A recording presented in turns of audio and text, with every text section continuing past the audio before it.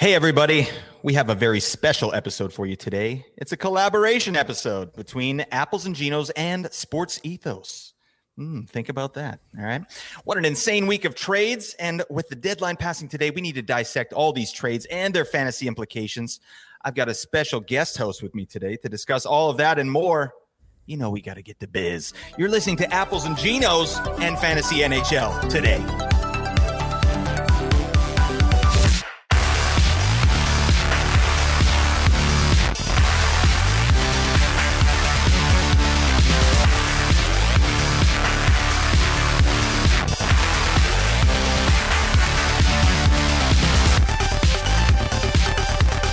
Welcome in, everybody. This is Fantasy NHL Today, a Sports Ethos presentation. You got to check out sportsethos.com. I'm tripping over my words for all your fantasy needs. Okay, they got all kinds of stuff over there. You got hockey, which I'm doing. They've got some baseball content that's come out now. And actually, I'd like to promote that a little bit while we're on here. They've got a new draft guide for MLB. It's a really nice piece of work. You can get it individually for $9.99. Definitely go check that out. Again, sportsethos.com. You get your yams in there. All right. And check it out. All right. Hi, everybody. I'm your host, Blake Creamer. This is Fantasy NHL Today, as I said. Please follow me on Twitter at Blake Creamer SE. I'm tweeting my brains out on the daily. All right. And it feels good. Okay. Also, Fantasy NHL Today has a Discord. We're dipping our toes in the Discord water. It's in its infancy. All right. But we've got some people in there. We got some chat going on. Lots to talk about, obviously. That's why we're doing this special show here today. But yeah, the link is in the description. Now let's get to biz. Today is a special day. All right. Well, it was actually a boring day. Okay. But the week was very special. All right. We were treated to a ludicrous amount of significant trades, and we need to sort through the rubble that are these NHL rosters. All right. And I looked and I knew there was too many trades for me to analyze on my own. And I just knew I needed a co-host. You know what I mean? And I thought, who is the most legendary person I could get? Who's just an absolute unit that can just bring the heat. All right. And I landed on this man right here. He needs no introduction, but I will anyway, because I'm a professional. My guest host is Nate Groot Nibbelink, creator of Apples and Ginos Fantasy Hockey and contributing writer with Yahoo Fantasy Sports. Nate, how are we feeling today? There's no mustache like my father's mustache. That's the biggest mustache in town. I think we're feeling pretty good. This has been quite the week. There is so much to talk about, so many implications for fantasy. I'm pretty jazzed up. It's been a hell of a week, and I'm excited about it. I have never seen anything like this. And this is, my first year with this podcast here, Nate. And, I like to say this is my first year, air quotes, covering the NHL. And what the hell is going on? Oh, my God. I don't remember any trade deadlines being this kind of fun, And this is really the first year where I've been going crazy on Twitter, too. So I got all my notifications on and my phone's just going off. Has that sort of been your experience, too? Absolutely. Yeah. I saw one tweet that somebody had. I don't want to misquote it, but it was something along the lines of the average NHL trade deadline over the past 5 years or so had been like 20 trades or something. And by Tuesday this week, we had 43 or something like that. It was something ridiculous like that, just far and above any other trade deadline we've had in recent memory. It was just quite the whirlwind all the way from basically Monday. Yeah. And even go back to the Horvat trade. I mean, these aren't dinky little trades that are happening. These are like significant pieces are being moved. So that's, it's pretty rough, like trying to analyze, but it's also just so fun, trying to just giving your initial impressions and then checking out. It's like homework. You know what I mean? You watch these box scores. You're like, okay, what's the deployment? Who's playing with who? Who's got the power play? And that's all I've been doing for like the past week and a bit. And I've just been loving it. So, anyways, Nate, if you didn't know, listeners to Fantasy NHL Today, Nate and I do a podcast on Sunday nights on Apples and Ginos. We talk about, players that are hot and players that are, not so hot. And we give some analysis there. Nate is, a master at kind of analyzing advanced statistics, and I've learned so much from working with Nate here. And that's why I thought I'd bring him on this show, just to bring the value to these listeners here. So Nate, while we got you, I'd like to just kind of plug your Twitter, your Discord, and all that stuff. So I'll just toss it to you there. Yeah, sure. The Twitter handle is at ApplesGinos, APPLESGINOS. Pretty sure I hit that right. The Discord, yeah, if you go into the Twitter bio, you'll see a link there. It's a link tree. It's got all the links that you could possibly want for all Apples and Ginos content. So, yeah, if you're interested in joining the Apples and Ginos Discord, there's a Patreon link there as well. I do some kind of subscriber level articles for waiver wire pickups and stuff like that as well. If you're interested in any of that, then probably the best way to do it is to head over to Twitter and check out the link in the bio, and you'll see whatever you want to see in there. There you go. And Nate also offers I don't know if you've ever heard of the girlfriend experience, but obviously Nate offers a fantasy friend experience. All right. You pay an extra $5 and Nate will be your friend. That's what I did. Right, Nate? And now we're friends. Isn't that right? You know what? I think we're going to be friends. That's pretty much how it works. Yeah. Yeah. It's a really good service. Yeah. I feel, it's just nice to have a friend, and, especially one that's so good at fantasy hockey. That's where I'm at with that. And before I move on, just another thing, definitely get over into that Apples and Ginos Discord. It's much more established than mine. I'd like you to be in mine as well, but the Apples and Ginos Discord, there's so much good conversation going on in there. And then just like Nate said, there's, he's in there answering questions. There's some other content creators from Apples and Ginos that are in there giving their takes on everything. So it's just a great place. If you're serious about fantasy hockey, you got to get in there. All right. Stop messing around. All right. You're hurting my feelings. All right. Get in there. All right, Nate, before we move on to the trades, I know we got to get in there, but just what, with this trade deadline and everything, I just want to know kind of what's your general thoughts on all this. And do you think these kind of trades are good for fantasy, or is this something you look forward to? Or is this like, oh geez, like what the hell? Now it's like my workload just tripled. Yeah, there's a little bit of that for sure. It's definitely exciting because there's always a few guys that move at the trade deadline that pop off, right, in their new place. Like Claude Giroux last year went to Florida and popped off there. You can think of Sam Bennett. Miles Bennett Dyson. Popped off when he went there the year before. There's always a few guys that make a move at the trade deadline, and for whatever reason they weren't happy where they were, or whatever happens, something clicks for them in the new spot and they absolutely go off. And it always happens at this time of year for us in fantasy, right? Heading into our fantasy playoffs. Right. And so it's really exciting if you can get in on somebody like that who people were kind of valuing at one place, and now all of a sudden they've just gone up the escalator to an entirely different level. So that part's always exciting. But the one thing that I always try to remember for myself and try to temper my own excitement is that the vast majority of these times, like, it's a tough thing to go to a new city mid-season. Like, these players are human beings, right? They're going to a new city, they're experiencing a whole new set of teammates, they're trying to they're going to a new workplace, trying to incorporate themselves into what's an already established locker room.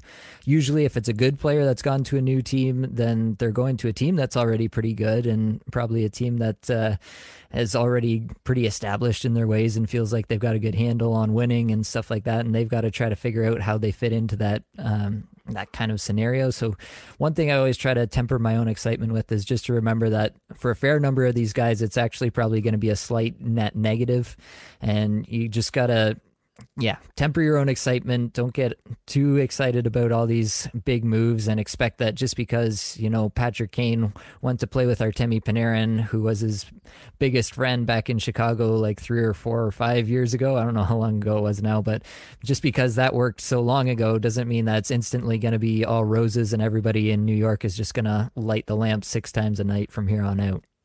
Yeah, I don't think I could have said that better. I totally agree. I feel like these players that are going to new teams, they're going as supplementary pieces. You know what I mean? To a team that's already established, as you said. So I think in a lot of cases, and some of these players we'll talk about here today, they're going from a situation where they were the top dog, and now they're going to a team where they're a supplementary piece, maybe, you know, top 6, but their minutes might be cut, you know, and like you said, they're brand new to the system, to the teammates. Like, that's a lot of change, and a lot of things have to go right. So I think in fantasy, you always want league winners, don't you? You want to be the one to get that league winner and, you know, to take you over the top, right? But in my experience, I feel like this trade deadline does not equal league winners. It equals supplementary pieces, right? We need to extract value, and that's what we're here to kind of help you do. So with that all said, we're going to get the biz. All right, we do that. We get the business here on the regular, right, Nate?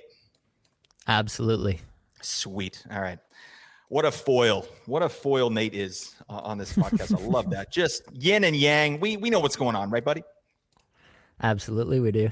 There you go. That's fine. All right, cool. So we are not going to dissect every little dinky trade that happened today. There's a bunch of picks that went. There's some, you know, fringe players that went, depth pieces to, you know, good players in reality, but players that maybe aren't as relevant for fantasy. So we want to try and keep this short and sweet. And I say that as we're 10.5 minutes into the podcast, and we haven't talked about a damn thing. But you know, hopefully it's been entertaining for you at the very least.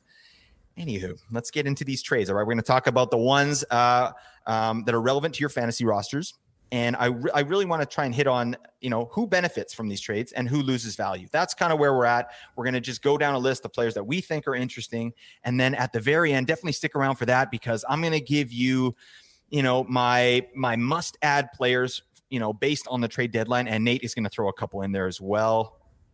Just a bunch of league winners right there. We're just going to give you league winners, all right? Guaranteed to work 14% of the time, all right? Oh, people can come up with statistics to prove anything, Kent. 40% of all people know that. That's Guaranteed. Book it, all right? Yeah, book it. Okay, here we go. So without further ado, let's get into it. We're going to get the big boys out of the way first because, yeah, these players, this has been talked about a little bit. So we'll go through it, though. So the first one I want to talk about is Patty Cake, Patrick Kane. Is this the Krusty Krab? No, this is Patrick. Going to the New York Rangers. Yeah. My initial thoughts on this, and I'll throw it to you, Nate, in a second here, but I think, you know, Patrick Kane was playing very well before he left Chicago, but in my opinion, I think Kane kind of saw the light at the end of the tunnel. You know, when you're running a marathon and you're like in the middle of it, or you're running laps and you're like, oh, this sucks. And then you see the finish line, you're like, all right, like, let's pick up the pace. And that's kind of a silly analysis, but I think that's, you know, there's some truth to that with what Patrick Kane has done in his last games in Chicago, you know, kind of picking it up and really showing his value. You know, so he has played one game with the Rangers. He looked good. You know, it was a decent game. He was -2, so that's not awesome. But, you know, what did he get for time on ice here? I'm just looking at this. I think he played 19-36 in his first game. He had just under 6 minutes on the power play, so no points, 4 shots on goal. It's a good debut. You know, he's going to be awesome there. But this is the type of example that I think, you know, a guy getting 20 minutes in Chicago, he's going to go to the Rangers and probably get, you know, I mean, he got 19-30 here, but a lot of that was power play time. So in a game where maybe they don't get that many power plays, does Kane play like 17 minutes? Does he play 18 minutes? You know, something like that. It's just something to watch, but I do think it has to boost Kane's, you know, point production moving forward. And, you know, after that, it's going to really help, you know, the line mates that he's playing with. My guy, Vincent Trocheck. For show. I think that just solidifies Vincent Trocheck to me as, you know, being a must roster. Like, I haven't looked recently what he's rostered in Yahoo, but if if you're playing in a league where Vinny Trocheck is not rostered, that's what you call a clown league. All right. I'm not trying to insult anybody, but you get your buns out of there and get into a real league. All right. Vincent Trocheck is a legend and just a beautiful person. All right. But yeah, it's going to be interesting. I think Kane moving forward, I'm sort of seeing a point per game minimum, like floor at this point. I think he could have a couple big games. And you know what I like too, just with the Rangers, is that Tarasenko has started to pick up his play in the last couple of games, because I was a little bit worried about that. I thought that he was going to be kind of one of the casualties of Kane heading in there. So I don't know. What's your thought? What's your thought on Kane on the Rangers so far? What do you think of the first game, and what do you think of him rest of season there, and who kind of benefits from this? Yeah, we talked about this on Apples and Gino's feed and our pod because it was rumored for quite some time that this was going to happen. It just seemed like they needed to figure out the money side of it and a few other things. And then when it did happen, pretty much everything that we thought kind of came true. So Kane's on the top power play. Tarasenko gets bumped. Kane goes for 4 shots in his first game there. That's really solid. 19 minutes and 36 seconds. As you mentioned, a good chunk of that on the power play. So he may come down a little bit from that in games where they just don't have as many opportunities on the power play. But overall, like, that's pretty much what you want to see. I mean, obviously it'd be nice if he had like 6 points in his first game, but as far as 0 point first games go, that's about as good as it gets. So like to see what we saw from Kane in the first game in terms of the deployment. Yeah, exactly what we expected, playing with Trocheck and Panarin. And then on the top power play, I do think that overall, it doesn't help Tarasenko to not be on power play 1, right? Like, it can't be beneficial overall. But Tarasenko is still a guy who's going to play with Zibanejad and Kreider most of the time, ostensibly from here on out, and that's going to be a really solid line for him, probably better than anything he was playing with in St. Louis, whereas like clearly St. Louis was just the most dysfunctional team in the league this year or close to it. And so just for him to feel like he has new life and to get out of that situation, he had actually been asking for a trade for seasons prior to this and trying to get out of there. So I think he probably just feels like he's been given a new lease on life, and that can go a long way for a guy of his talents. So I honestly think that Tarasenko is probably a guy who can push, 75-point pace, maybe not a point per game without the top power play, but definitely a 75-point pace rest of season is fine to project for Tarasenko. And then Kane, I agree, point per game is probably the floor. I'd probably project him at around a 90-point pace rest of season, just based on, that power play is going to be pretty nuts. He's going to play with Panarin, who he already has established chemistry with, so you hope that continues. You have to pay for the bread! You have to pay for the bread! The bread! You have to pay for the bread! And I do think that Trocheck is actually kind of a nice foil between those two in terms of the way he plays as kind of a banger and a crasher while those two skill guys go around. So I do kind of like how that line fits together, and I think that could work out really well for them. What a top 6. Holy cow. And then you got Adam Fox on the back end. Sheesh. I mean, this guy's, he's in the Norris conversation. So, And Shesterkin, oh my Lord. I mean, and this isn't even the strongest team in my opinion. Like, why? It's unbelievable just in fantasy hockey and reality hockey, like what these teams are doing. I mean, this is going to be an incredible playoffs. I'm really excited. Who do you think kind of misses out or loses value from the Kane trade here? Like, we talked about Tarasenko a little bit, and I'll just give a little thing before I throw to you. I do think Tarasenko is going to be value next year. I think, we've talked about it, going to a new team and trying to figure everything out. Now you get a guy with Kane's gravity coming in there. He's going to be the focal piece, or one of the focal pieces, really. But I think Tarasenko, like you said, 75 points, you might be able to get him at a steal next year's draft, I think. I don't know. What do you think? Who loses out in this situation? Well, definitely everybody in Chicago, right? Kane was kind of the only thing left there, and the only thing that was propping up a number of players to fantasy relevance. Basically, whoever played on that top power play. Seth Jones is probably the guy that's rostered in the most leagues that takes the biggest hit here. We'll talk about Max Domi because he got traded from Chicago as well, so he's out of that situation entirely. He would have been someone who took a big hit probably. But yeah, Seth Jones is probably the guy left standing in Chicago who takes the biggest hit. He did have a goal there the other night, I saw. Of course he did. With Kane out. So, yeah. Everything's super logical in hockey, and it happens exactly how we predicted every time. But you have to imagine over the course of the rest of the season that it's a pretty big negative for Seth Jones overall. So, Seth Jones probably kind of on the bubble for a lot of teams now in terms of whether you want to drop him and look to somewhere else for a streamer level defenseman. Chicago doesn't really have a crazy playoff schedule either way if you're looking ahead to your fantasy playoffs. Then if you're in weeks 22 to 24 on Yahoo, then they have 10 games and 2 off nights. So it's a pretty run-of-the-mill schedule overall, and not much different if you're 23 through 25. They have a few more games, but less off nights overall. So yeah, nothing too crazy. I think basically Seth Jones is someone that you're going to be taking a harder look at now and just deciding if he's still someone that you want to roster. Maybe Bangers Cats, he's still okay, just because he'll get you the hits and blocks. But in terms of point production, I think you really got to dial back what you expect from him. Like maybe you're talking about like a 35-point pace rest of season at this point, which is pretty tough to roster unless you have a pretty significant weight for Bangers or you're in Bangers Cats. I don't know that you can roster anybody on the Blackhawks, really. Like, I absolutely agree. This guy's on the bubble. You know, he hasn't had a great offensive season. I mean, he had a little stretch there where he was playing well, but he might just be like a hits and blocks kind of guy moving forward. One guy I like, actually, I didn't mention, this is just a watch list kind of guy, on these teams that really have no one, like Chicago. But Philip Kurashev is a guy I'm watching a little bit just because of his deployment. He's had 20 minutes in a couple games here, 19 minutes, 20 minutes, stuff like that. So they have no one else. So it's going to be the Kurashev show.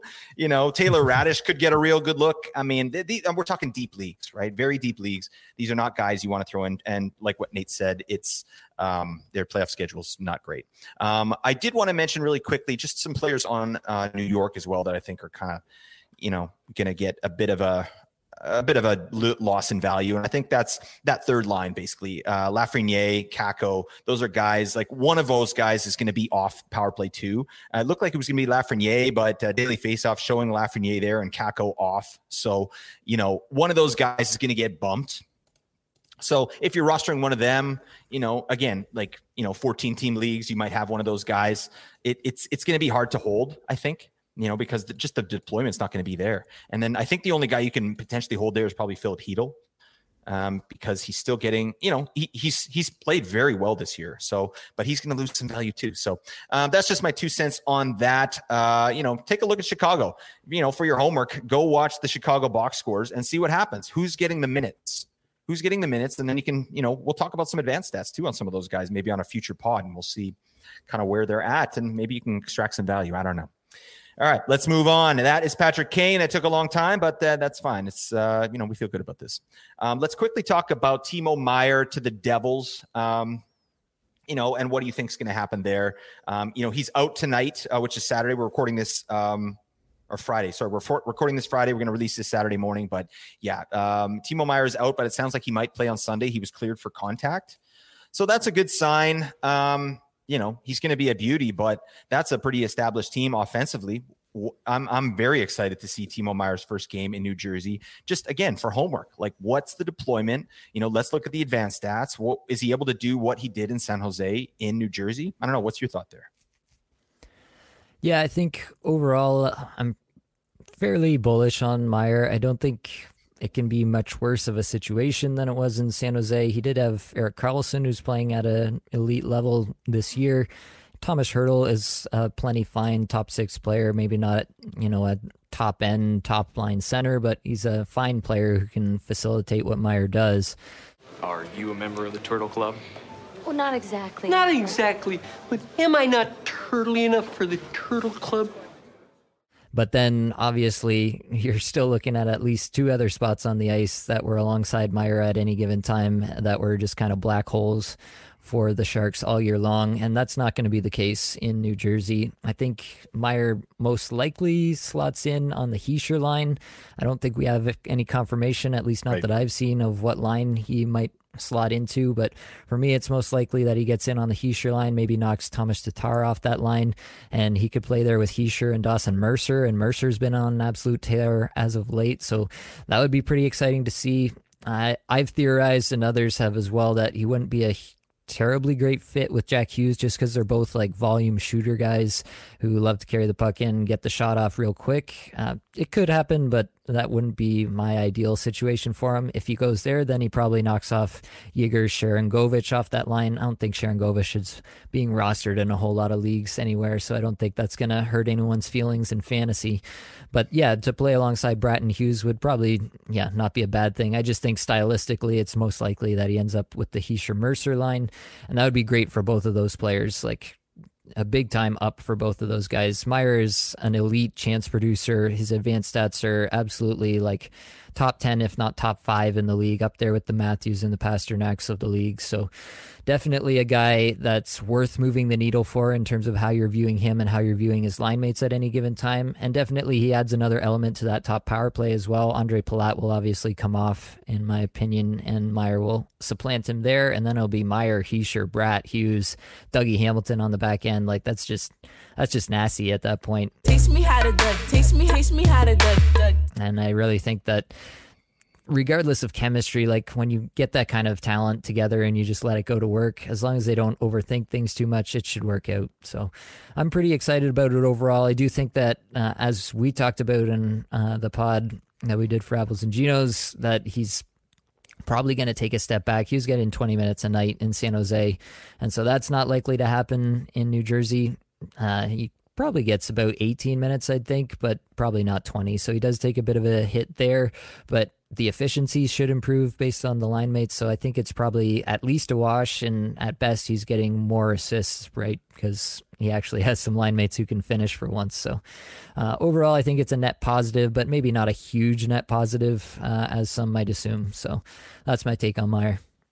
Yeah, absolutely. I love that. And it's just right in line with what you were saying earlier about just tempering expectations. Like, just because he goes to New Jersey doesn't mean he's going to light the world on fire. He's on 120 point pace. You know, it's that's not going to happen. His minutes are going to go down a little bit. I definitely agree with you there. And yeah, Dawson Mercer, if he goes on that line, man, this guy, he's a must roster. He's a must roster player, Dawson Mercer. And I didn't put him as my must roster, but you know, now that I'm hearing it, yeah, Dawson Mercer, he's been great, obviously. So he's rostered a lot more than he used to be. But yeah, if he's out on your wire, I think that's a speculative ad at this point. My only concern is that, the injury situation with Meyer, it hasn't been very clear as to what is actually going on. So when you have a player that's missing these games, and, initially it was like, oh, it's not that big of a deal, but, he's still missing games and he's still having, an issue with whatever the injury is. I'm always a little bit wary of players coming back off injury and, expecting that they're just going to explode into, this kind of where they were prior to the injury. Right. So yeah, just along with that, temper expectations. It'd be interesting if he was with Hughes too. I absolutely agree with you. Like, someone's going to have to pass, like someone's going to have to change their game style a little bit. Right. But I mean, wow, two talented players, and Meyer is elite in Cats leagues, like elite, so I'm excited just to see him suit up and see what we got with this guy on this team, because yeah, this is a killer's row. I mean, I'm excited for the playoffs when these teams play each other. It's, I said this on a previous pod here on Fantasy NHL Today. It's like an all-star game, but the players actually give a crap. You know what I mean? Like, yeah, I want to see that. Like, let's see the best players just go at it, right? Like, yeah. I'm so excited. So anyways, and then Andre Palat, get the hell out of my sight. All right, get that garbage out of here. This guy should have been dropped a long time ago, except he's on PP1 on New Jersey, so you kind of have to hold him, but you don't like it. All right. I liked Palat earlier. I thought he was really going to do something. I don't know. Just didn't materialize. I think the underlying stats kind of showed that story, and it was wishful thinking. But I'm an optimist, right? What is that, right, Nate? Are you an optimist or a pessimist?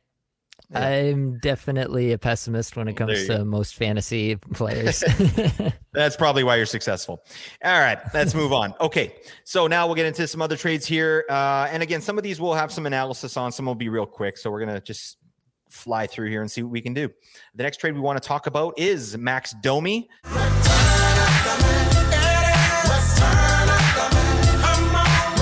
Going to the Stars. He was traded with a goalie, Dylan Wells, who I'm not real familiar with, for the Stars. Kudobin, basically the contract he's going to play in the minors, and a pick. But Max Domi, obviously, he was playing very well with Kane, and then played, a couple games without Patrick Kane while he was sitting for trade-related purposes. But Domi in his last 10 games, he had 14 points. What the hell? Max Domi. All right, that beauty, that Columbus Blue Jacket legend. 4 goals, 10 assists. He averaged just over 18 minutes time on ice, in that 10 games and on the season. So that was in line. But I don't know. What's your thought on Domi in Dallas? Where do you think he lines up first off? I mean, because he's tri-eligible in Yahoo. So he can play all 3 positions. And one thing I heard is that they're looking for someone to play with Seguin there on line 3. I don't know. What's your thought on Domi and what do you think he can do here? Yeah, he'll be somewhere in that middle 6 for sure. The top line there in Dallas is pretty locked in. Pavelski, Heinz, and Robertson. So somewhere in that middle 6. I think they're still teasing that out a little bit. They picked up Evgeny Dodonov as well. Mm-hmm. Right now, in the last game, they rolled out Jamie Benn, Dodonov, and Wyatt Johnston, and then Tyler Seguin, Ty Dellandrea, and Mason Marchment. I think Domi probably bumps Dellandrea down, most likely. That would be my guess at this point. And then, probably fits in alongside Seguin and Marchment. I think that could actually be a nice, middle 6 line. They kind of run these lines fairly evenly at even strength in Dallas. They don't usually, overweight like their second line relative to their third line. They don't give them a whole bunch more minutes. Right. Domi's not going to get on the top power play. So you're talking about a second power play guy and a middle 6 forward. I'm not too excited about any of that. He was super hot in Chicago, probably maybe a little bit of the same factor with Patrick Kane. He saw the light at the end of the tunnel, and he's like, I got to put together the best stretch of my career to get the hell out of Dodge here. Right. So maybe that factored into it, and he just had a little bit of a run there. But again, it's a guy going to a new team. You can't get too excited about the deployment here, and so I'm just not going to be super excited.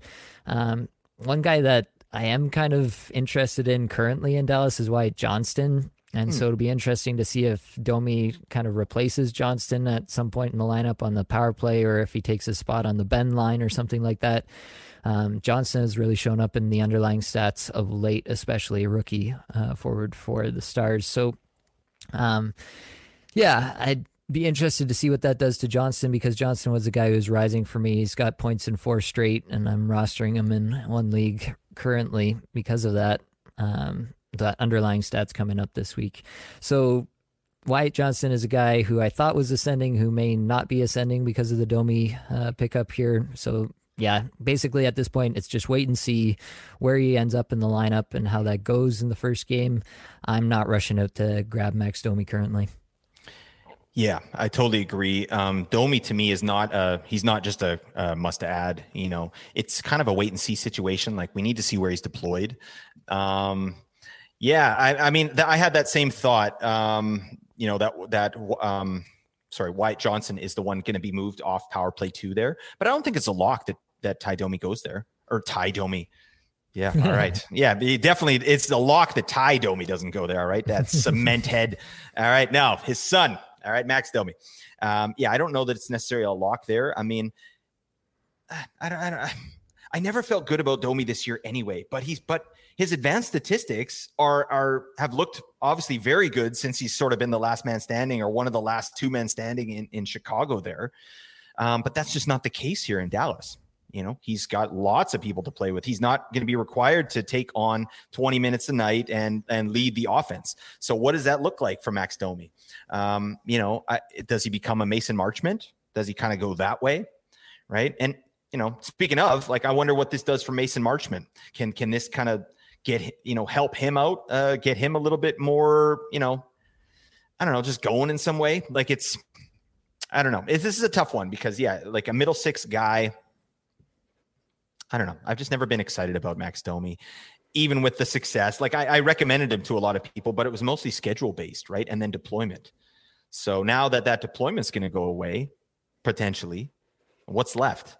I'm not real bullish on this guy. I do think Tyler Seguin, that's a guy I looked at this year, kind of not as I guess as a little bit of a sleeper, like a later pick that you can get. Obviously in Cats leagues, Seguin is usually good to go because he shoots a lot. 40 points this season, that's not terrible. He's actually on a better point pace, Tyler Seguin, than he was last year. He's on a 53 point pace, and where he was on a 50 point pace last season. Yeah, this could help Tyler Seguin. I think if I had Tyler Seguin and I was thinking about dropping him, this might give me like, I want to see a game or two and see what happens with Max Domi before I kick Tyler Seguin to the curb if you were going to use him for a streamer spot. But other than that, yeah, we got it. This is another homework assignment, right? Go check out the Dallas Stars box score at the end of their games. See where Max Domi lines up.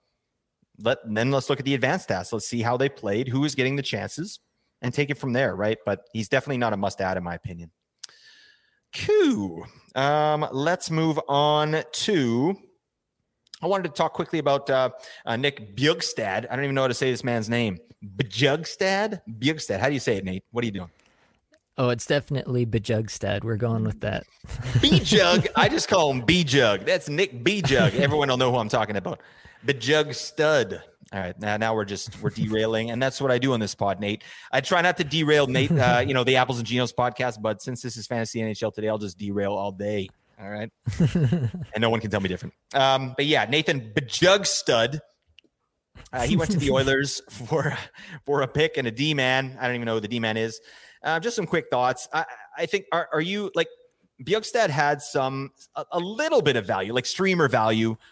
In Arizona prior to getting traded. And then, I think he was injured or something like that. Do you think he's going to get any kind of deployment in the top 6 in Edmonton? And if so, does he become fantasy relevant? I think there's a chance. We have Evander Kane probably coming back there in the next little bit. So that closes off one spot for him. So it really depends what they want to do with him. I think it's most likely, honestly, that he gets used as the third line center so that they can kind of keep continuing to load up the top 6. Their bottom 6 has always been a problem in Edmonton, basically as long as Connor McDavid has been there. And so I kind of think that they're just using this as an opportunity to shore up the bottom 6 and basically free up McDavid to do what he does best. If he did ever get into the top 6, like anybody playing alongside McDavid or Draisaitl, you have to at least give that some pause and think about it for a second.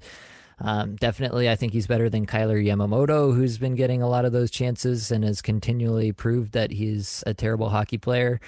So I would be more interested in Bjugstad than I am in Kyler Yamamoto, but that's not saying much. And then in terms of the power play, there's just no way he makes it onto the top power play unless there were like 6 other injuries. So, and basically there's only one power play in Edmonton. They just run out McDavid and Draisaitl for as long as they can stand. And that's pretty much how that power play goes. So yeah, not too much to say here with Bjugstad. If he did find his way into the top 6, then sure, I would be interested, but it would probably just be on a if he's hot basis, not an instant ad if he gets there. Yeah, absolutely. Potential hit streamer, maybe at the very least, and that's if you're stat hunting. And I don't think there's any real losers in this trade besides the Arizona Coyotes just in general. Like I read something on Twitter, like they're, 50% of their cap is like, roster or salaries that they took on. Like, it's just something ridiculous. Like, how is that even allowed? And they're playing in that dinky arena. Oh man, it's a debacle over there. I like the Coyotes. I like a lot of players. Krause, Keller, Schmaltz, and obviously my man Valimaki. But okay. Quick question for you: who would you take, Nick Bjugstad or Ty Ratty? What do you think? You have to give that one to B-Jug there. B-Jug for the win. We're taking it to the bank. You heard it here first on Fantasy NHL Today, collaboration with Apples and Genos. All right, there you go. Next one I want to talk about, Jonathan Quick going to the Vegas Golden Knights for Michael Hutchinson and a pick. Do we care about this, Nate? I mean, is Quick going to get, obviously, if you haven't listened to Apples and Genos, you should, first off. And then secondly, you'll realize that Nate is a goalieist. He's very discriminatory to goalies. I don't know. What do you think, Nate? Do you care about Jonathan Quick? Do you think he's kind of a 0G potential guy, or do you think it's going to be a timeshare there with Aiden Hill? Yeah, I think they'd prefer to do a timeshare there. It sounds like Logan Thompson isn't particularly close to getting back, and so they felt that they couldn't just overload Aiden Hill and risk him getting injured because of being overloaded. And so they brought in Quick to kind of timeshare with Aiden Hill. I think Hill would probably get more of the starts, but I mean, if Quick got hot and he started winning games for them, they'd probably roll with them anyway. But Quick has been awful for a hot minute now.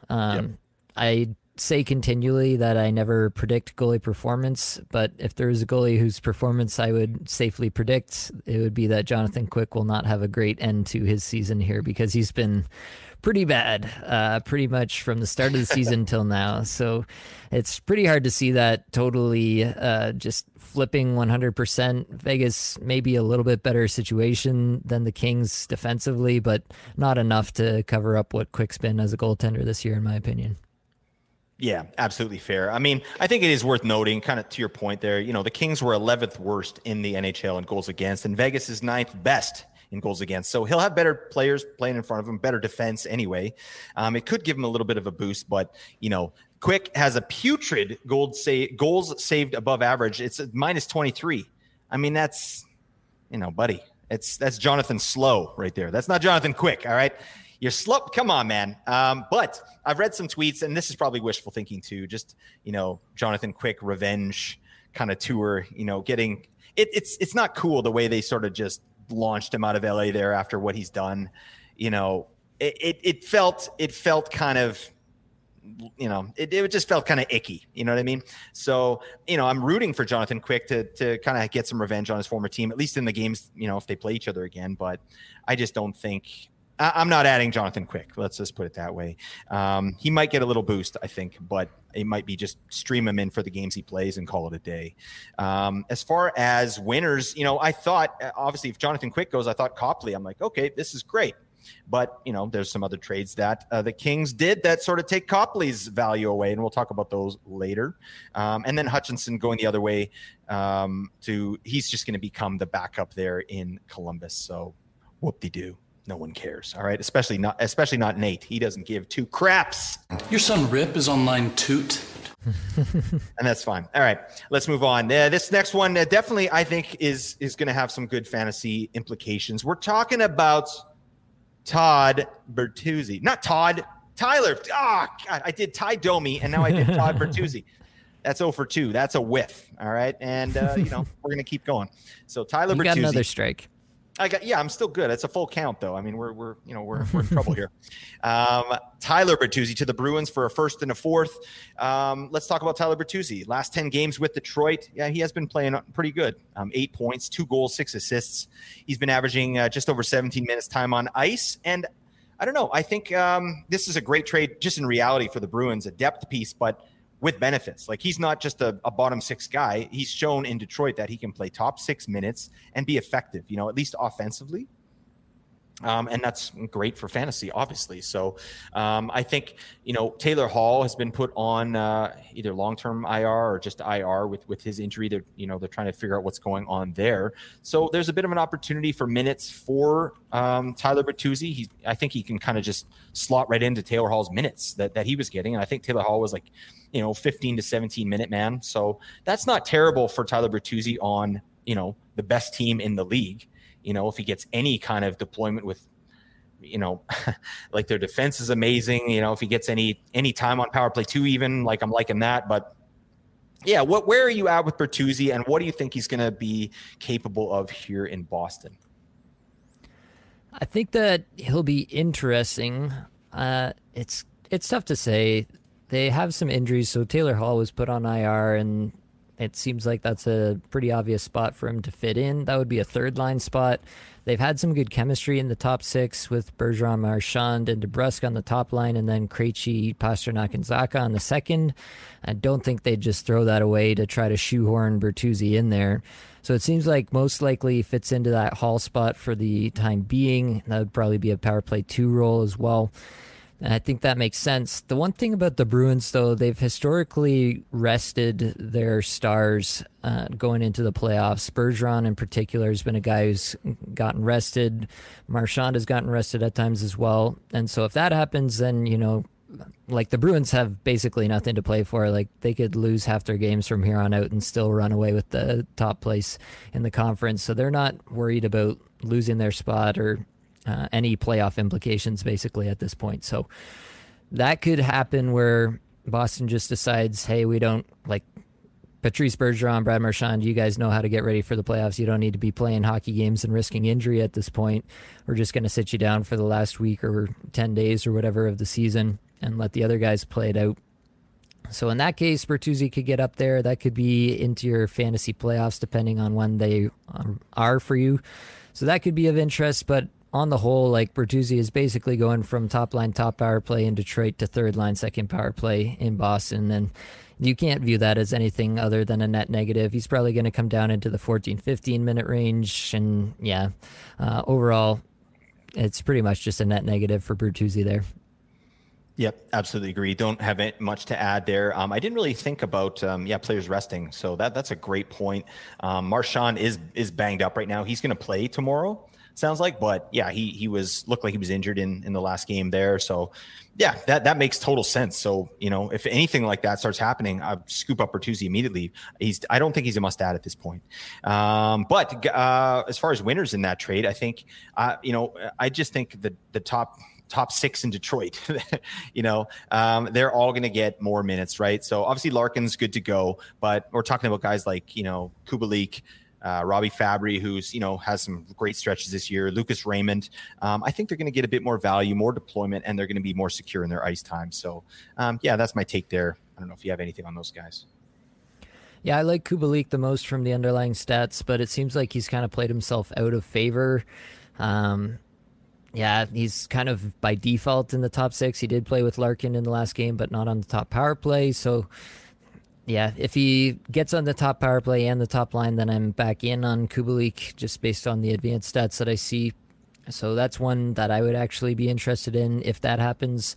So keep an eye out for Kubalik in my mind. Fabry has had hot stretches, but it's never been supported by the underlying stats, in my opinion. The advanced stats have always been pretty bad for him this year. So not super into Fabry, even though he's on the top power play over Kubalik at the moment.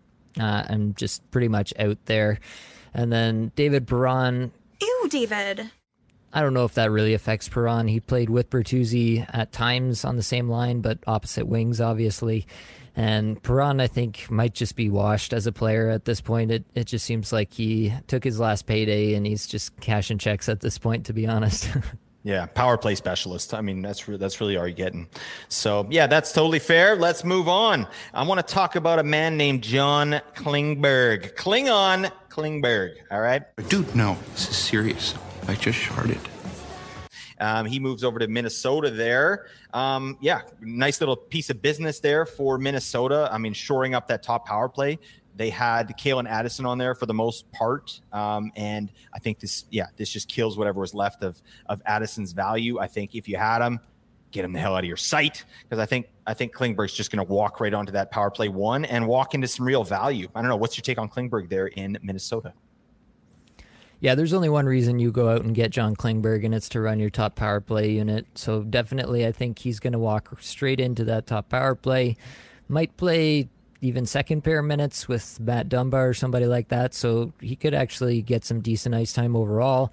But Minnesota is not really an offensive team. Like, for all of Anaheim's warts, Minnesota is not like so many orders of magnitude better as an offensive team, right? So it's an upgrade in terms of, like, he wasn't getting even power play one on Anaheim, and he's definitely going to get that in Minnesota, in my opinion. So that's an upgrade for Klingberg.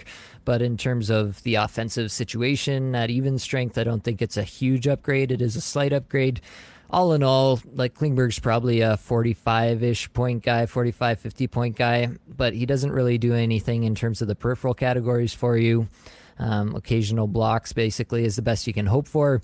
So unless it's a points league, you're probably still not super interested in Klingberg. But definitely, like, if you had him and you're just hanging on, like if you have him in Dynasty or something like that, this is definitely a boon for him overall.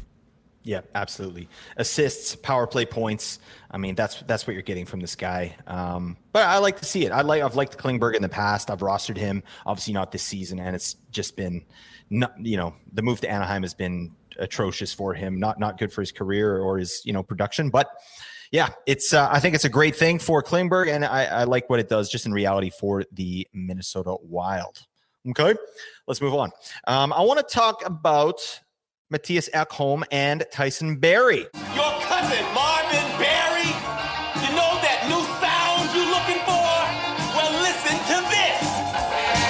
that little trade there that happened between the Oilers and the Predators. We got Matthias Ekholm going to the Oilers, sort of to shore up their defense there, and then Tyson Barrie heading over to the Preds. I don't know where you're at with Ekholm. Like, I've had lots of conversations with people on Twitter and Discord just regarding the power play there in Edmonton, and who's going to get that number one spot. And we saw in game one that it was Evan Bouchard who was running that power play one. His overall ice time wasn't amazing, but I don't know who cares. Like, whoever's playing on power play one in, that the best offensive team in the league, like, that's someone you want to probably roster, right? So I don't know. That's my take on Ekholm. He's there to shore it up, right? They got rid of Tyson Barrie, who was pretty much a beloved teammate, and I read lots of reports, like, just from the Edmonton media, like, if they're going to get rid of Barrie, they better get some good return for it, like get a real need filled, because this guy's a good guy in the room, and he was well liked by his teammates. So that's an interesting trade there. I don't think Ekholm personally is really, he's a maybe a periph guy, but he's a defensive defenseman, right? He could play, offensively if needed, but they don't really need that. What they need is defense, right? They have enough offense on the team. And then as far as Tyson Barrie goes, in his first game with Nashville, he did get power play one. They went with two defensemen, Barrie and Roman Josi, on power play one. So I actually wasn't expecting that. So, what do you think? Does Barrie hold value? If you're a Barrie holder, are you holding him on your roster? Are you dropping him? Where do you think he is rest of season? And then what's your thoughts on Matthias Ekholm? The thing with Barrie is that he was kind of propped up by the McDavid-Draisaitl situation on that power play unit, right? In terms of his actual, game-to-game, even strength kind of points upside, it's kind of tapered off over the last few years already. And then he goes to a place like Nashville where basically if Roman Josi doesn't create the goal with his legs, then it doesn't happen at this point in Nashville. So it's pretty tough, even if he does get on that top power play and maintain that role. It's pretty tough to see him really hanging on to that, and that being a super enticing spot, even if he does stay there the entire rest of the season. I think at this point Nashville's fully in on just trying out all the guys that they can. They've got Cody Glass, Tommy Novak, Luke Evangelista. They're trying all these guys on the top power play, basically just running them out there with Roman Josi so he can bounce pucks in off them and try to get them their first goal of their career or something. So who the hell is Tommy Novak? Come on, who is this man? What's going on? I don't know. Sorry. I don't know, but he's scoring points. That's pretty interesting. He's getting the guy that we've talked about. But definitely, I think that Barrie, his time on your roster may have run its course. I'm definitely not going to drop him immediately. I'll give it a game or two and see how things go if you do have him. But I'm thinking, my inclination anyway, is that he's probably a drop at this point going to Nashville. Ekholm is a guy that, yeah, he kind of is what he is, right? Defensive defenseman, as you mentioned. He's had stretches where, like when Roman Josi went down, he took over top power play, and he was pretty decent for a stretch of time. But it's always just been stretches with Ekholm. He's never put together a season of real sustained fantasy relevance, and I don't really expect that that would change all that much in Edmonton unless he were to take over the top power play. Edmonton's playing again tonight, and Bouchard is right back up there on the top power play. Nice. So I think it seems like they're going to run with Bouchard for the time being, and I think they should, because Bouchard is easily the best offensive defenseman they have left there. So that's my take on that situation. Are you adding Bouchard? Like, is he a must-add? I think he's a must-add if he's available, yeah. Yep, there you go. I like that. I picked him up in 2 spots. Yeah. So that's good. I feel good about myself, although I'd like some more minutes. Can you give me some more minutes, my guy? All right, that'd be nice. Cool. Let's keep going. What about the trade from your Toronto Maple Leafs? Nate is a Leafs fanatic. All right, he's a Leafs fan, and his Leafs went off in the trade deadline. So actually, first thing before we get into this, what do you think about your Leafs? Are you happy with the moves that happened? And what do you think about the kind of the rest of the season just for the Leafs in general? Yeah, overall, I'm pretty happy with the moves that they made. They traded a lot of picks, but to be honest, I would rather that they trade the picks, the unknown picks, versus the prospects that they have in the system that they feel pretty good about. Matthew Nees was a guy that they were talking about could be on the block, and he's really come on, and a lot of people view him as much more of a first-round valuation now, where he was a second-round pick in his draft year. So pretty happy overall that they didn't dip into their prospects, but just went with kind of the unknown of the picks, and yeah, let that go. It's a lot harder to project 18-year-olds in a draft than 20-year-olds that you've had in your building before. And so I'm just, in general, more happy about that situation.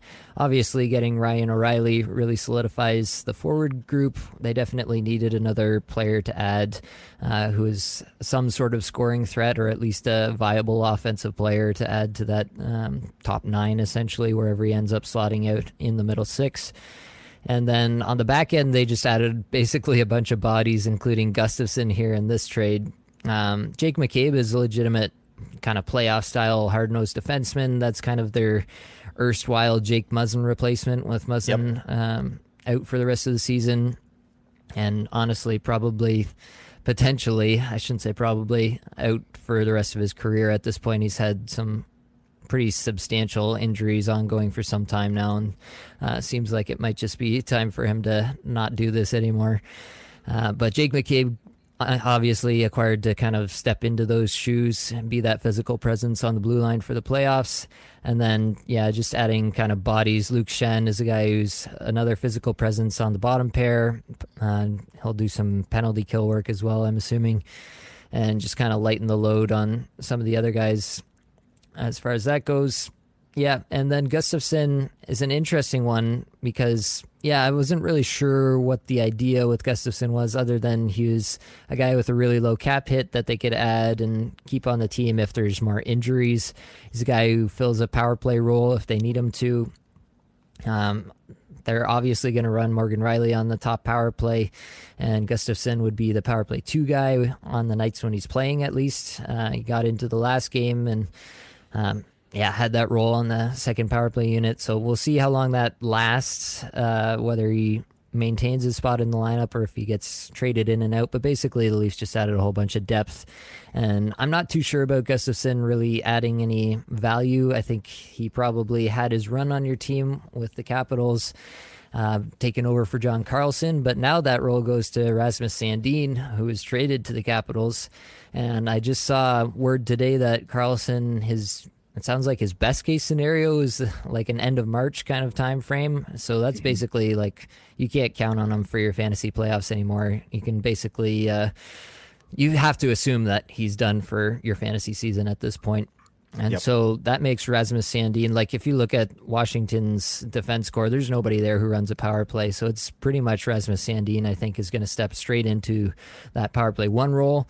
And he's been okay. He provides some peripherals from time to time. They don't have much of a top 4 either, so I assume he gets kind of like a top 4 role. And so overall, I'm kind of interested in Sandin and what he might mean. Like, he's going to be the guy in that Carlson spot feeding Ovi for the one-timers from his office on the power play. So, you know what I'm talking about. Yeah. You can anticipate that he could run into some points that way. I'm pretty interested in Sandin overall, and he might be one of my favorite ads actually coming out of all of this trade deadline madness. Yeah, I love that. I absolutely agree. I think Eric Gustafson did an admirable job in Washington there, kind of being thrust in, and he had his moments, right? But I don't think he's really that player at this point in his career. He did a great job, but It was that was one a little bit confusing in the move they did there. Like, I'd be interested to hear kind of what they're thinking of. I mean, to your point, I think it's just depth there. Like, it looked like Kyle Dubas was just like, let's just load up and make sure that, if a guy goes down, we got another guy to fill that spot. So, if Morgan Riley gets injured, you put Eric Gustafson on the top power play, no problem. Like that, he's good to go. He's done it before. So, Gustafson's not a guy I'm interested in at all, really, at this point. But Sandin, that's an interesting one. And I'm just looking at his stats. It's not a player I'm super familiar with, but like, this guy bangs. Jeez, 113 hits in 52 games. Buddy, are you okay? Like who hurt you, man? Like this is, so I love that. 59 blocks in 52 games. So he's a Cats League beast. If he's going to get, 20 minutes and up in Washington and power play 1, yeah, that's an ad. Like you got to get this guy on your roster. So, I like Sandin, and you're kind of convincing me even more. Like, what's your take on Sandin just in general as a prospect? And he's not really a prospect anymore. He's played some seasons in the NHL, but were you sad to see this guy go off your team? Yeah, he's a good puck mover. His advanced stats always look pretty good. His micro stats, like exits and zone entries and all that, always looks good. So he's always been kind of an analytics darling, but he's never really translated that into counting stats so far. And I mean, he's a young defenseman in the league, and the Leafs were never going to be the team to let him have that kind of run where he would get a consistent role, power play 1. He had it for a bit when Riley was injured earlier in the season, but it was, just for a time, and there was always an expiration date on that role. And so I think, for him to have a run here with the Capitals, they're going to want to see what they have in him. They traded a first-round pick plus Gustafsson for him. So I think they're definitely going to, let him run. Could be even like a 22-minute role. Who knows? Yeah. And so I'm pretty interested, like I said, to see what they do with Sandin and to see if he can turn all that advanced stat goodness into some actual production for us in fantasy.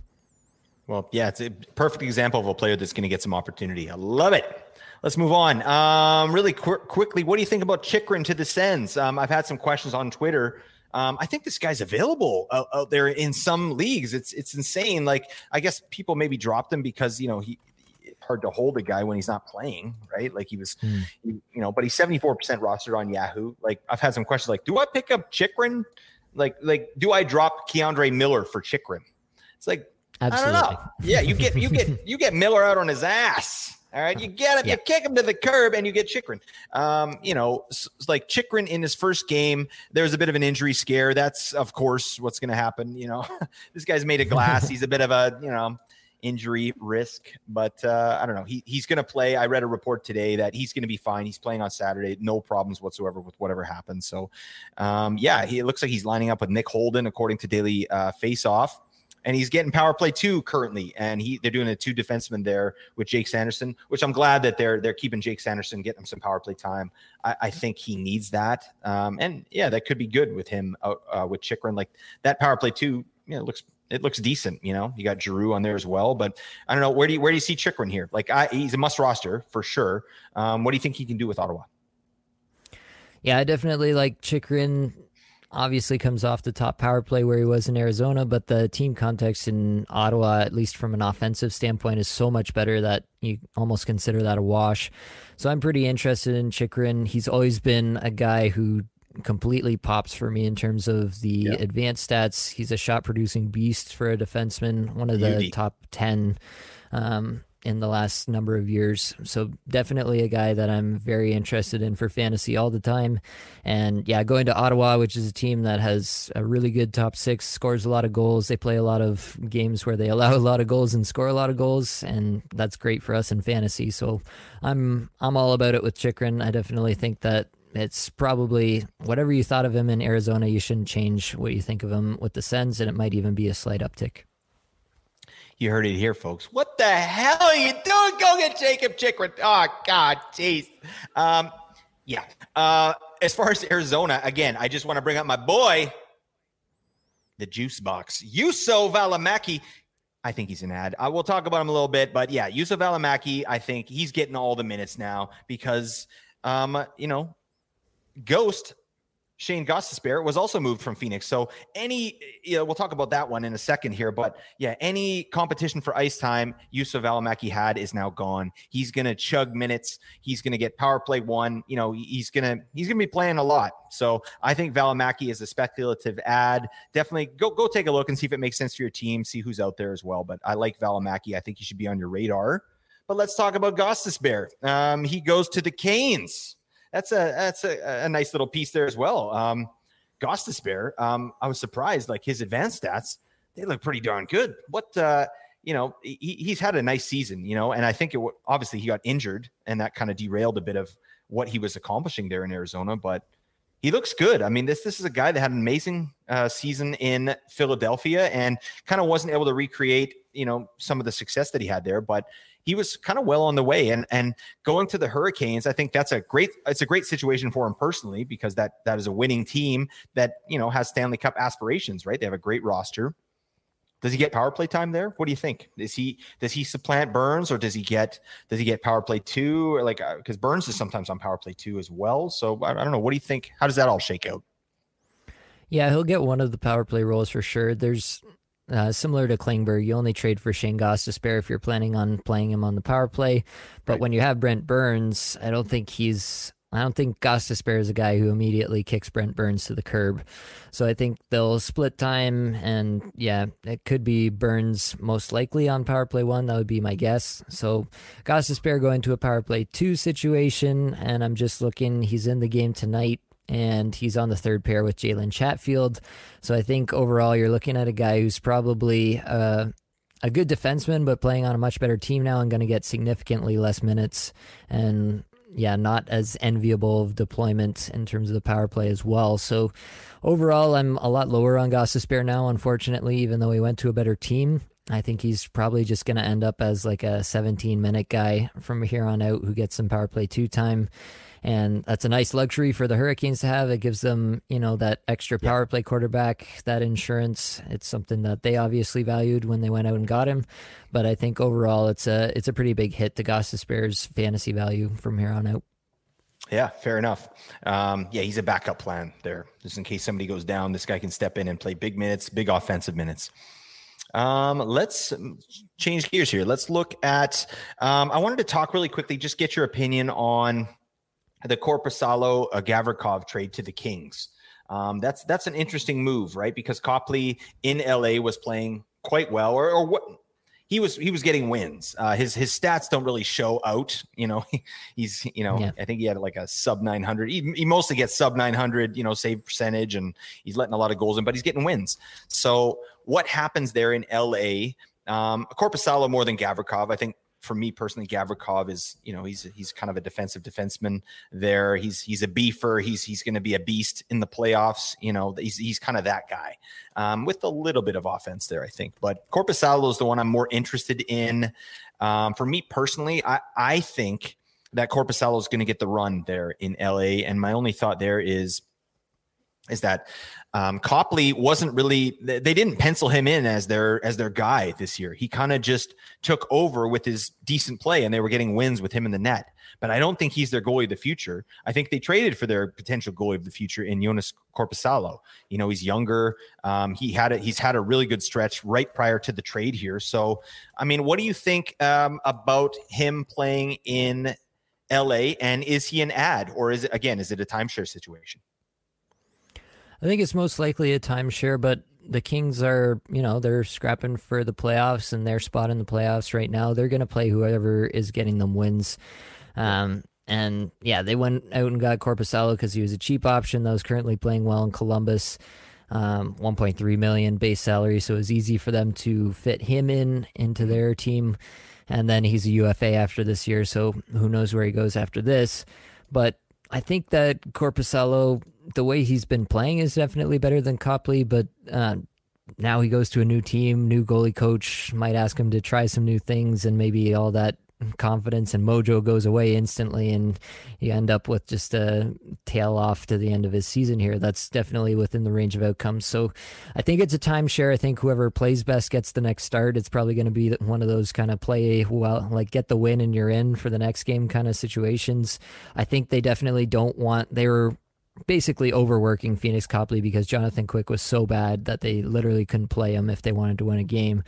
And so they were overworking Copley, and his results were suffering as a result of probably being overplayed too much. And so they brought in Korpisalo so that they could 1A, 1B this thing one way or the other. I think they're pretty, I mean, if I was them, I would be pretty ambivalent to how it shook out. I'd just be looking for somebody who gets me wins at the end of the day. So I think that's what they're looking for. If I had to handicap it, I'd say that I'd prefer Korpisalo. I did drop Copley in a league where I had him this week because I'm just not interested in holding half or potentially less than half of a decent but not great team's goaltending situation. So that's my take on the situation currently. Is I'm more interested in Korpisalo than Copley at the time.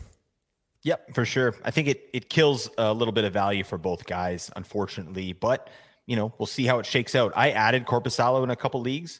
Again, wishful thinking, right? Like, I think that they got him for a reason, and we'll see, But yeah, it could kill both their value, and I have no issue with just dumping Korpisalo to the curb and saying, get the hell out of my sight. All right, we're coming to the end here. We want to talk about a couple more, and then we're gonna just wrap it up here. But let's move on. There's one that I'm actually really interested in that I don't really believe is real, but this guy keeps playing amazing. It's Dmitry Orlov for the Bruins. What the hell is this man doing? People are asking me, like, is Orlov an ad? I'm like, well, why don't I drink out of a toilet bowl? No, I'm not into it. And then what does he do? He goes out and he's just blitzing people. Like, I hate that, because I don't know about you, Nate. When I make fantasy takes and I'm telling people, like, the majority of the time it's like, okay, that worked out. Yeah. But this one is like, what the hell is this man doing? I mean, it doesn't make a bit of sense. So I don't know. Where are you at with Orlov? Can he continue this torrent pace? I mean, like let's look at his last few games here. Like he's got 8 points in his last 5 games, averaging over 21 minutes. Like, is this for real? Is this real? Is Orlov the new McAvoy? Yeah, not only 8 points his last 5 games, 8 points his last 3 games. Oh, God. Basically, since he got to Boston, he's just gone off. 3 points in each of his last 2 games.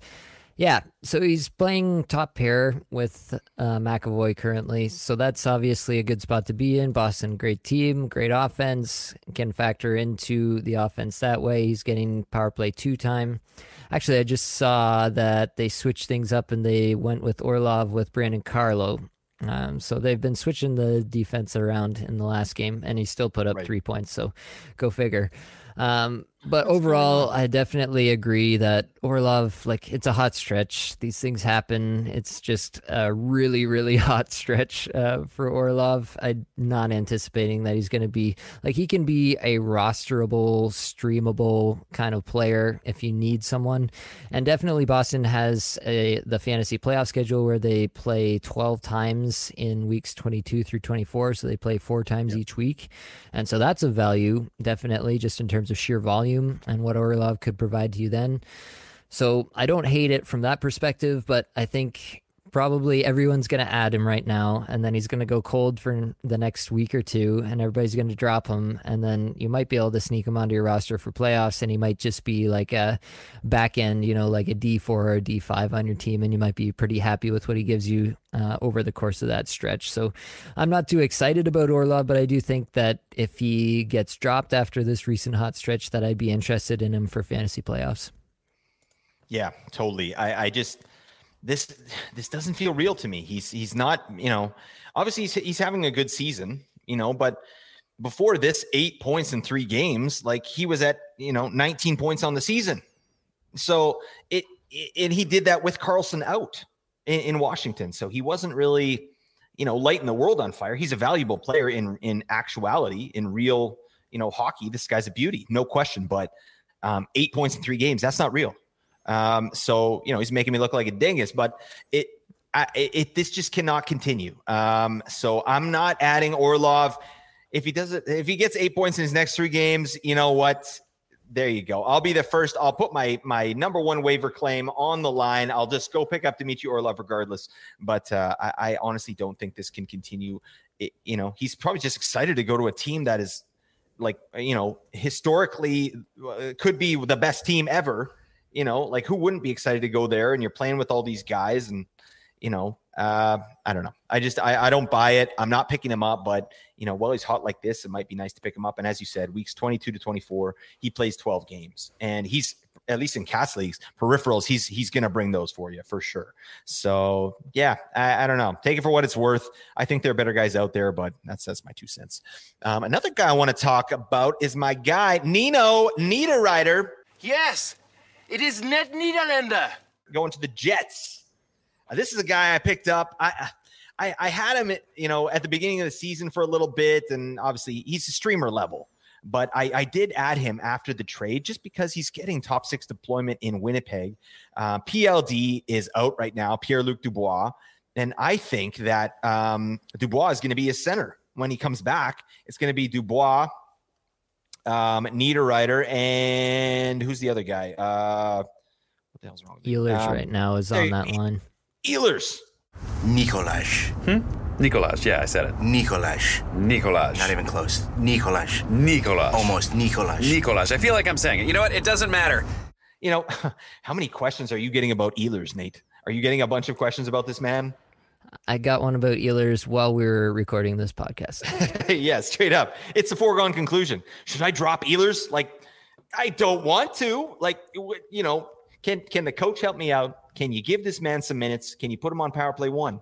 Those 3 things, just, please. All right. Because Ehlers is an advanced stats beauty. This guy's going to blow up. I don't understand it. But anyways, that's neither here nor there. Nino Niederreiter's playing with Ehlers. When PLD comes back, he's going to center that line. That's a nice line. That's nice deployment.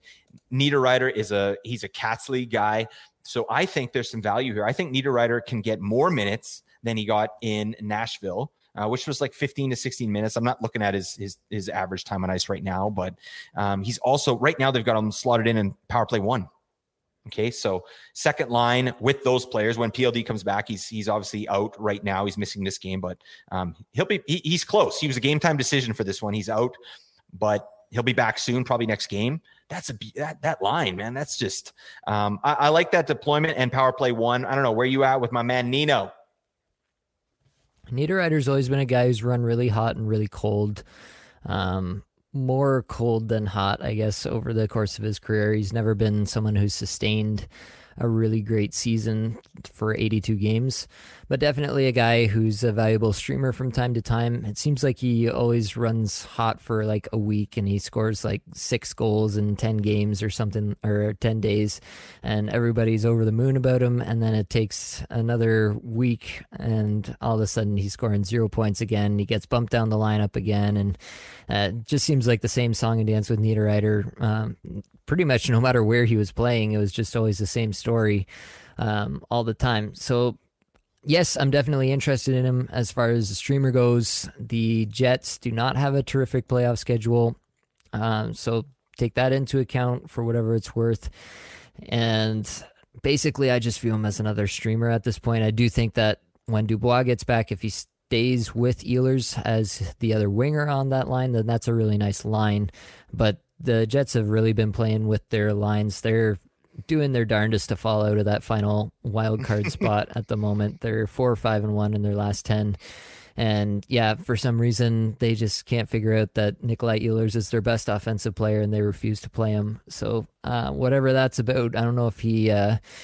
if he walks in the door every morning and spits on his coach's shoes or what exactly he's doing behind closed doors. But it seems like for whatever reason, with a couple of coaches now, Ehlers cannot get the top power play deployment that he so desperately deserves. And I have very personal vested interest in this, as I have Ehlers on a few of my teams. So definitely hope that they figure that one out. And yeah, if they do and Niederreiter's a piece of that, then I think Niederreiter is a guy who can play alongside good players and kind of capitalize on when they're hot.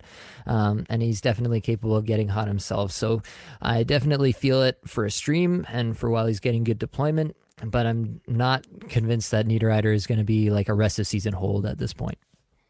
Absolutely.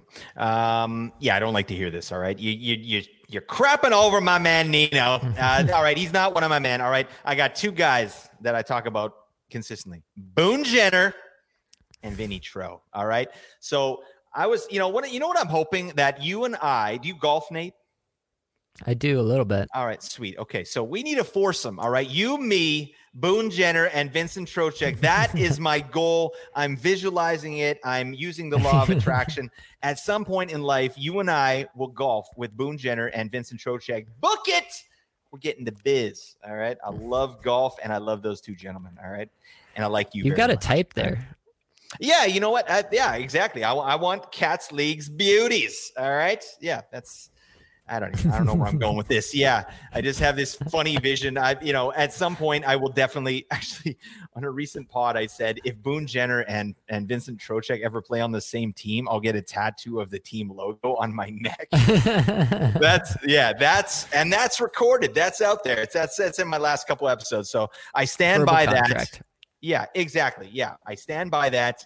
So, anybody, if you know Vincent Trocheck or Boone Jenner, just please send out some more messages. Let's, Nate and I really want to be friends with those two guys. All right. They seem like beauties and we're beauties and it's just a match, made in fantasy heaven. Anyways, I want to do one more player because we're getting a little long in the tooth. All right. So the last player I want to talk about is Jakub Vrana going to the Blues. Let's see what's up with this man. This is an interesting trade. Vrana's obviously had, his struggles this year. He was in the player assistance program, and that comes after a season where he really lit it up with Detroit when he got there. 19 points in 26 games for a 60-point pace. He was just doing a lot of things well, and I think people were excited about Vrana when he got there. And then, he just has some personal issues, and obviously that takes precedence. And just in terms of your play on the ice, that can just affect everything, right? So he's not himself. He's, so where do you see Vrana in St. Louis? What do you like about it? Do you think it's a good move for St. Louis? Do you think he has any value moving forward on the season? Because I did read something that, he's on his way to St. Louis already, and he might play in their next game. So where are you at with Vrana? Yeah, I'm pretty interested in Vrana. Another one of these kind of advanced stats darlings who seems to never kind of figure it out with his coaches to get on the top power play and get on that top line and really kind of take off for fantasy purposes.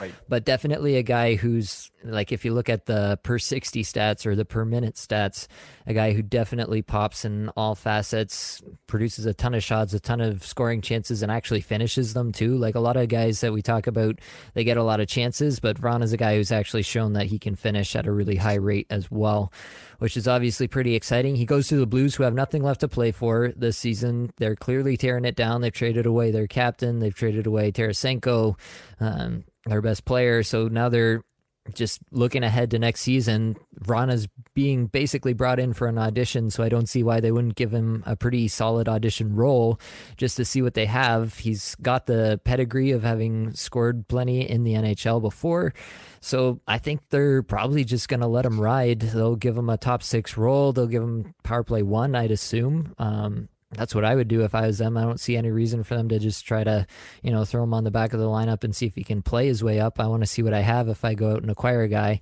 That being said, they didn't, it wasn't a huge ask. They only gave up, Dylan McLaughlin and a 7th round pick in 2025. So definitely not a huge return for the Red Wings there. Part of that is due to the contract there too. He has a bit of a contract. So overall, definitely excited about Vrana. I think the Blues have every reason to play him a bunch, and he's a guy who has produced in the past, and I want to see if he can do it again. Yeah, I like that. Vrana's, my issue with him has always been ice time.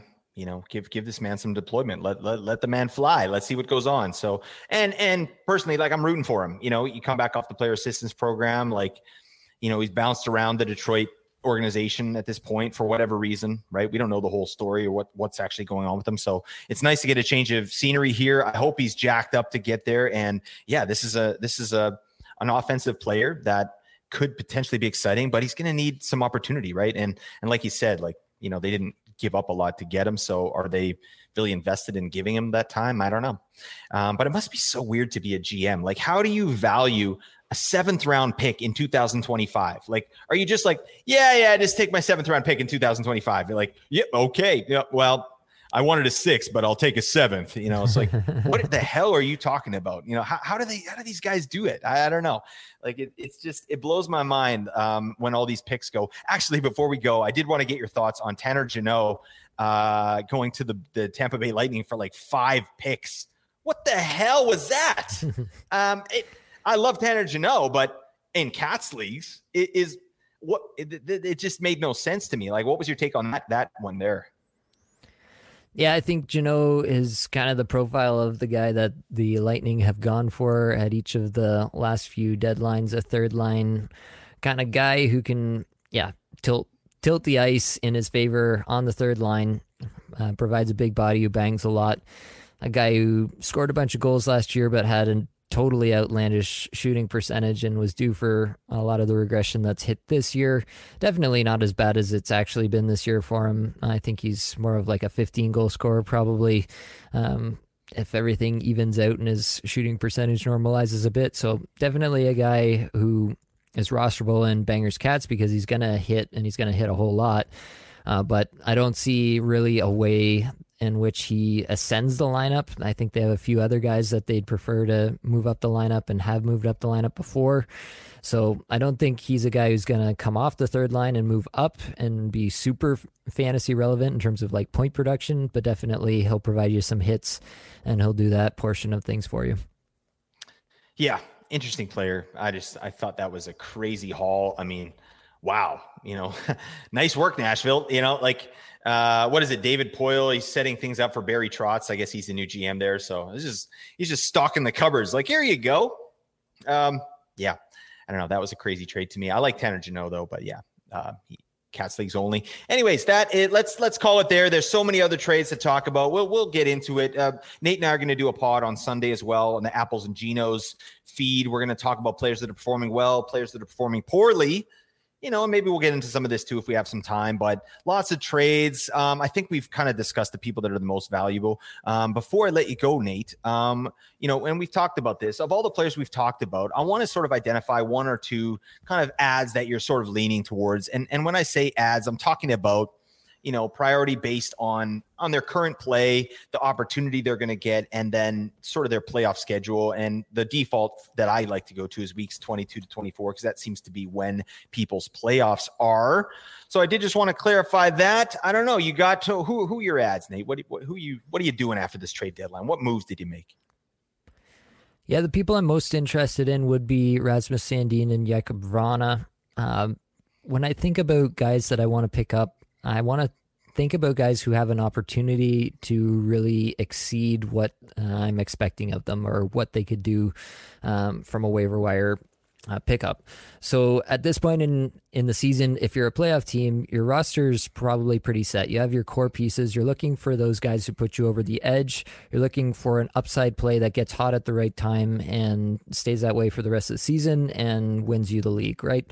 You're not looking for, a steady Eddie guy who's going to provide you a half point per game and he's going to be okay in your lineup. You're looking for someone to actually move the needle for the rest of the season, and you're willing to take that swing on a guy. Even if he flames out, then you're on to the next one, right? You're not just going with the ho-hum guys. And so Sandin and Vrana fit that bill for me because I do think Sandin gets that top power play. I do think he gets 20 plus minutes, and what he does with it is up for debate. If he can take that step and turn the advanced stats into some point production for us, we already know he's got the banger side of things down with the hits and the blocks.